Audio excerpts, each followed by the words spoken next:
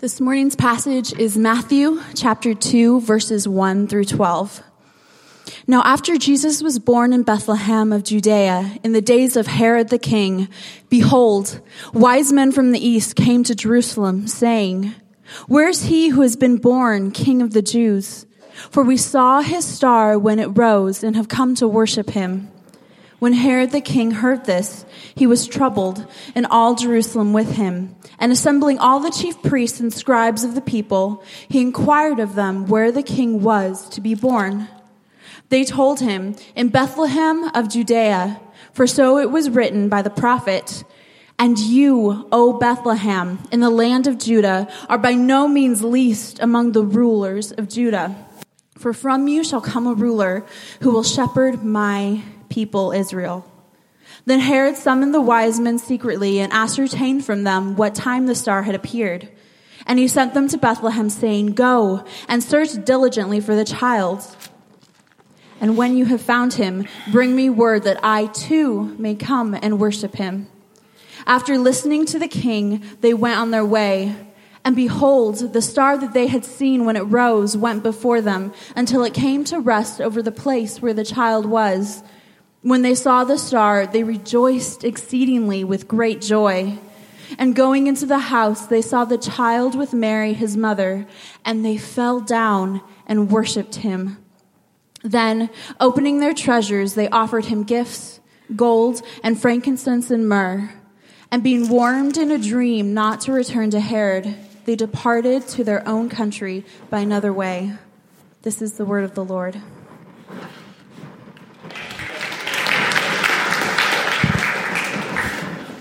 Good morning, Providence Church. For those of you that don't know me, my name is Gabe, and it's an honor to open God's Word with you this morning. If you haven't already, I would encourage you to turn to Matthew chapter 2, verses 1 to 12. That's where we'll be spending most of our time today. But while you do that, let me just add my welcome to Jared's. It's so fun to feast with everyone. Feasts are by nature a form of celebration. And today this feast marks what God has done in 2018 and looks with anticipation to what he might do in 2019. And I know that we've all started to make these mental lists of the things we want to do in 2019, right? Maybe for you, you want to exercise more or make more art. That's one of my personal goals, to make more art in 2019. Or maybe it's just to eat less carbs, right? Like that could be your goal for 2019.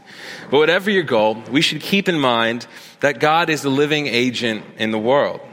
God exists and has goals of his own. God has a plan for 2019, and I don't want us to miss it. And while we cannot know exactly what God has planned for 2019, I do think we can prepare our hearts to witness it. And so today, as we look at the story of the Magi in Matthew chapter 2, I want us to see this so that we can catch a picture of what it means to look for God in 2019. To truly catch a glimpse of what God is going to do, we have to look at what God has already done. And so in our passage, we're going to see three responses to God's work in the world. Three responses to what God is doing. And those responses, we'll see three ways of responding to God this new year. And those responses are this. Number one, indifference. Number two, hostility. And number three, in worship. And so let me start this way. Let me set the stage for this passage, right? So at the start of this chapter in Matthew, we catch quite a scene when a band of wise men, or magi, or better translated, magicians, come to Bethlehem looking for the king of the Jews, right? So we have a band of magicians coming to God's holy city to find the king of the Jews. In verse 1 and 2, we see just how these magicians come to the conclusion that the king of the Jews has been born. Read it with me in verses 1 and 2. Now, after Jesus was born in Bethlehem in Judea, in the days of Herod the king, behold, wise men from the east came to Jerusalem, saying, "Where is he who has been born King of the Jews? For we saw his star when it rose and have come to worship him." So here we have a band of Persian and Babylonian Hogwarts students from the east, led by a supernatural star, looking for the king of the Jews. It's quite a scene. And hearing this, Herod and the city of Jerusalem are troubled, as verse 3 says. And they're troubled for two different reasons. You see, Herod was troubled because he was the appointed king of the Jews. That was his official title given by the Roman Empire, right? And beyond that, Herod had this sort of polarizing reputation. He was known for doing some good things like building temples and cities. And one time he even built a mountain. This man literally built a mountain, right? Like that's incredible. But he also did some very bad things. He was kind of a power-hungry guy. And so naturally, Herod was troubled when a band of magicians came looking for the king of the Jews. And I imagine that interaction going something like this. We have come looking for the king of the Jews. And then Herod would kind of step up in his clout and he would say, here he is, it is I, the king of the Jews. Right? And then the magicians would turn and be like, no, not you. Or looking for like the one the star has led us to, not you. And so Herod would be deeply insulted by this, right? They were looking for the true and everlasting king, but Herod was only the appointed king, right? So Herod was worried for his authoritative title, the king of the Jews. And so he starts to scheme a nasty plan. All while the city is troubled, right? The city is troubled as well. And that is because they had heard stories of this prophesied king all of their life. They had studied them. They had memorized them. They knew their history books inside and out. They could read them backwards and forwards, upside down and right side up. They knew lots of facts about the Bible. These are the people you wanted on your Bible, like trivia quiz night, right? They, of all people, should have known that the true king of the Jews was amongst them. Yet, it was this band of magicians who had come from far away, following a star, not a scripture, asking for the king of the Jews. And yet they knew nothing of it. The people of Jerusalem knew nothing of the king of the Jews. And the city was worried that they had missed something in their scriptures. And the story goes on, and in response, Herod assembles all the scribes and all the elders, and he asks them where the king was to be born. And they quote Micah 7, because they know the scriptures inside and out, backwards and forward. Would you read it with me in verse 6? It says, and they told him in Bethlehem of Judea, for so it is written by the prophet. And you, O Bethlehem, in the land of Judah, are by no means the least among the rulers of Judah. For you shall, or from you shall come a ruler who will shepherd my people, Israel. They were wise enough to deduce where the king had come from, but they couldn't quite catch that he was actually there with them. And so they go off and continue reading their books, all while Herod sets up a secret meeting with the magicians, right? And he asks this question, kind of like an evil villain.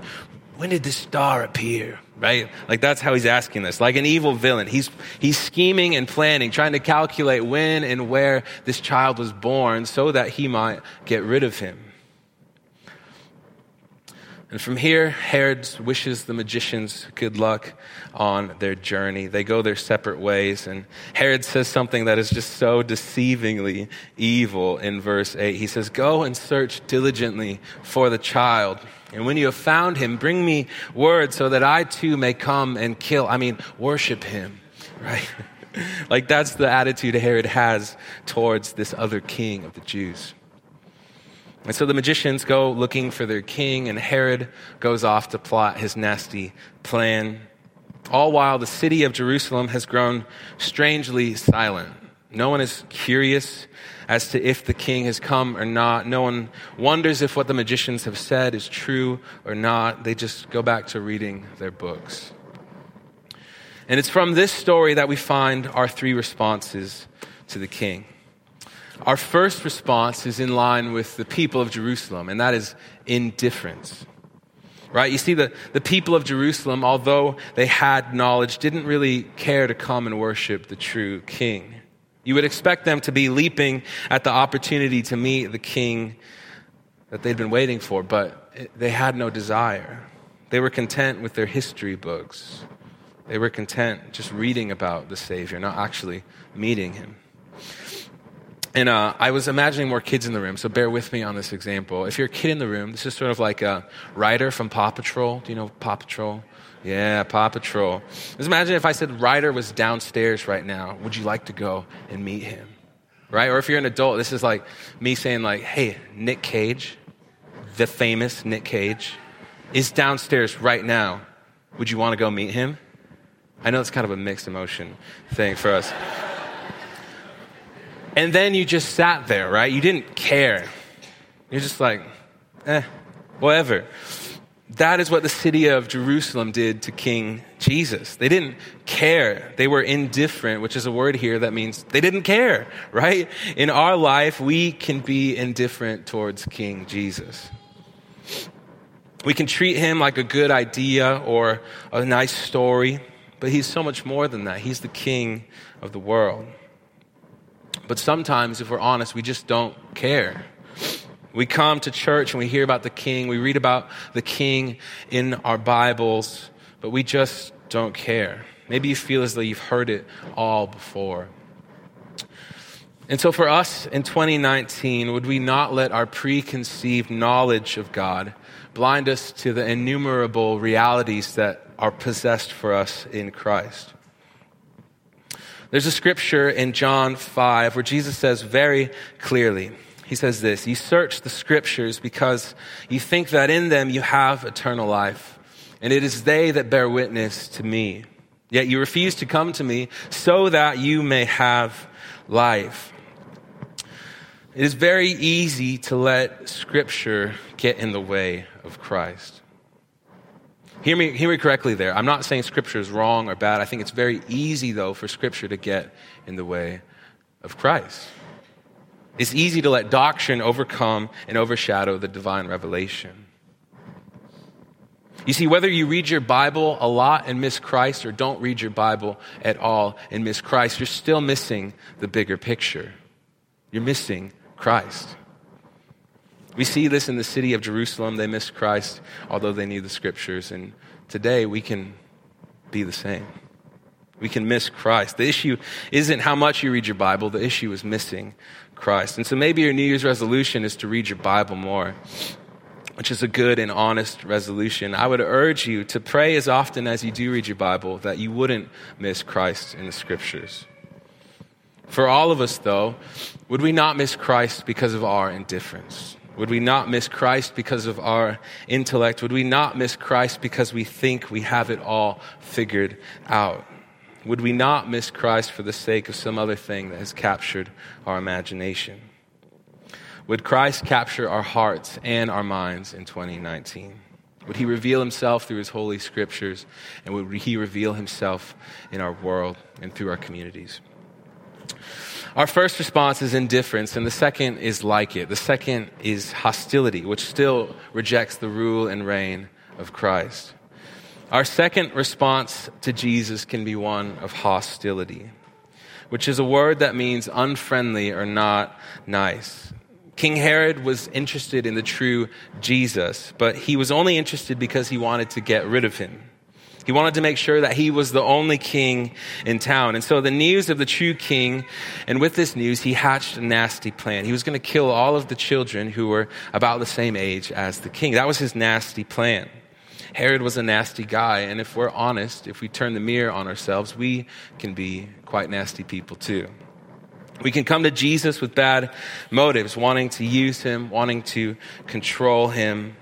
King Herod wanted his reputation to shine. And likewise, we can come to our Savior looking for such a reputation with little concern for the true King. We can come and pray and ask and read and give, hoping that we can be a king or queen. But in those moments, we're more like King Herod than like King Jesus. We want to be the only king in town, the king above all other kings, the king that all other kings serve. And so this new year, would we fight the temptation to be the king of our story? Would we fight the temptation to be the hero of our story? This is exceptionally hard for us who've grown up all of our lives hearing that you can be whatever you want to be, right? I'm sure you heard that as a kid. I did. If you put your heart and soul and strength into it, you can be whatever you want to be. And to some degree, that is true. We have the power to control certain aspects of our life, like our responses and how we react to things. But there is an unhealthy level of self-reliance that we can exhibit as humans, if you know what I mean. And so we have these industries, right, of goods and fashion that help us achieve our kingly dreams, right? A lot of marketing today is based on making you the hero so that you will buy more of whatever company's products, right? So take, for example, Nike's logo, just do it. Or Home Depot, you can do it and we can help. Or even Red Bull, it gives you wings. All of these slogans are angled at making you the hero of your story and circumstance.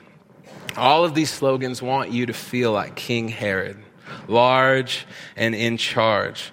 But you don't see many advertisements saying honest things, right? Like, try your best, Nike.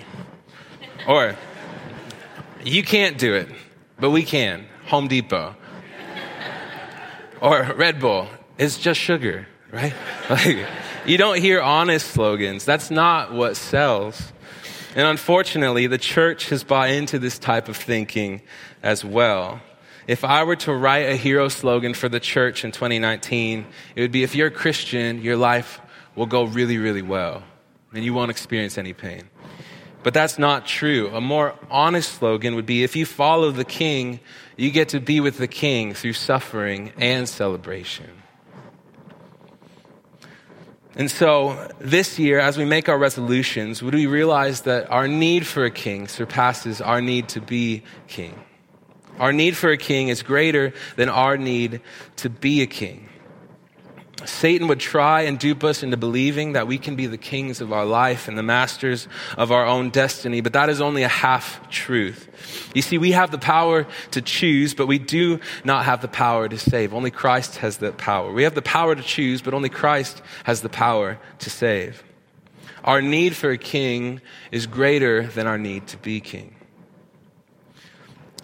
And as we've seen two negative responses to the king, indifference and hostility, let us look at the final, true, and pure response to the king. Our last response to the king is expressed by an unlikely people. It wasn't the religious insiders or the Roman appointed leaders that were the first to come and worship Jesus. Rather, it was the magicians from a foreign land. It was the Gentile magicians from a foreign land. It was the guys who smelled like incense and followed a star. It was the dudes who traveled a great deal and gave up much in pursuit of the true king. And when they finally found him, look how they respond in Matthew verses 10 and 11. When they saw the star, they rejoiced exceedingly with great joy. And going into the house, they saw the child with Mary, his mother, and they fell down and worshiped him. They fell down and worshiped the true king. This ragged bunch of wizards who had grown up learning all kinds of crazy stuff about stars and philosophy and magic fell down and worshiped the true king because they had seen him. The people who were probably the last expected at the Messiah's birthday party were the first to fall down and worship him. And from this, we can see two things. Unlikely people will come and worship Jesus. In 2019, the same is true. Unlikely people will come and worship Jesus. That's part of God's plan.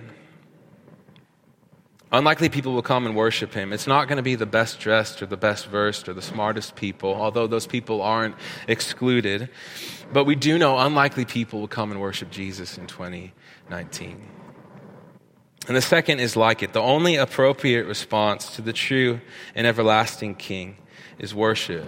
When you see him, when you see Christ, right, when our scriptures point him to him, all we can do really is worship. In a sense, that is the goal of all of life. The Magi traveled far so that they could worship him. Jesus became a man also that humanity might come and worship the true living God. And the point of our life in Christ is the same, to honor and glorify and worship God. And as we say around here, you've probably heard it said in your city groups or on stage, everybody worships, right? The city of Jerusalem worshipped their books. King Herod worshipped himself. And the Magi, with the light of Christ shone on them, worshipped the true King. And for you in 2019, you have a very real choice to make. Will you worship your books? Will you worship yourself? Will you worship your intellect or your clout? Or will you worship the one true and everlasting King, Jesus? And so, with that, let me pray for us real quick. Let me pray that God would push this deeper, and then we're gonna take communion, which I'm really excited about because we're gonna do it in a really fun way. That sounds scary, but it's not gonna be. Father, Lord, please, this year in 2019, would it truly be the year of our Lord, God? For us personally, individually, would you help us to live authentic lives that worship the true and mighty King, Jesus?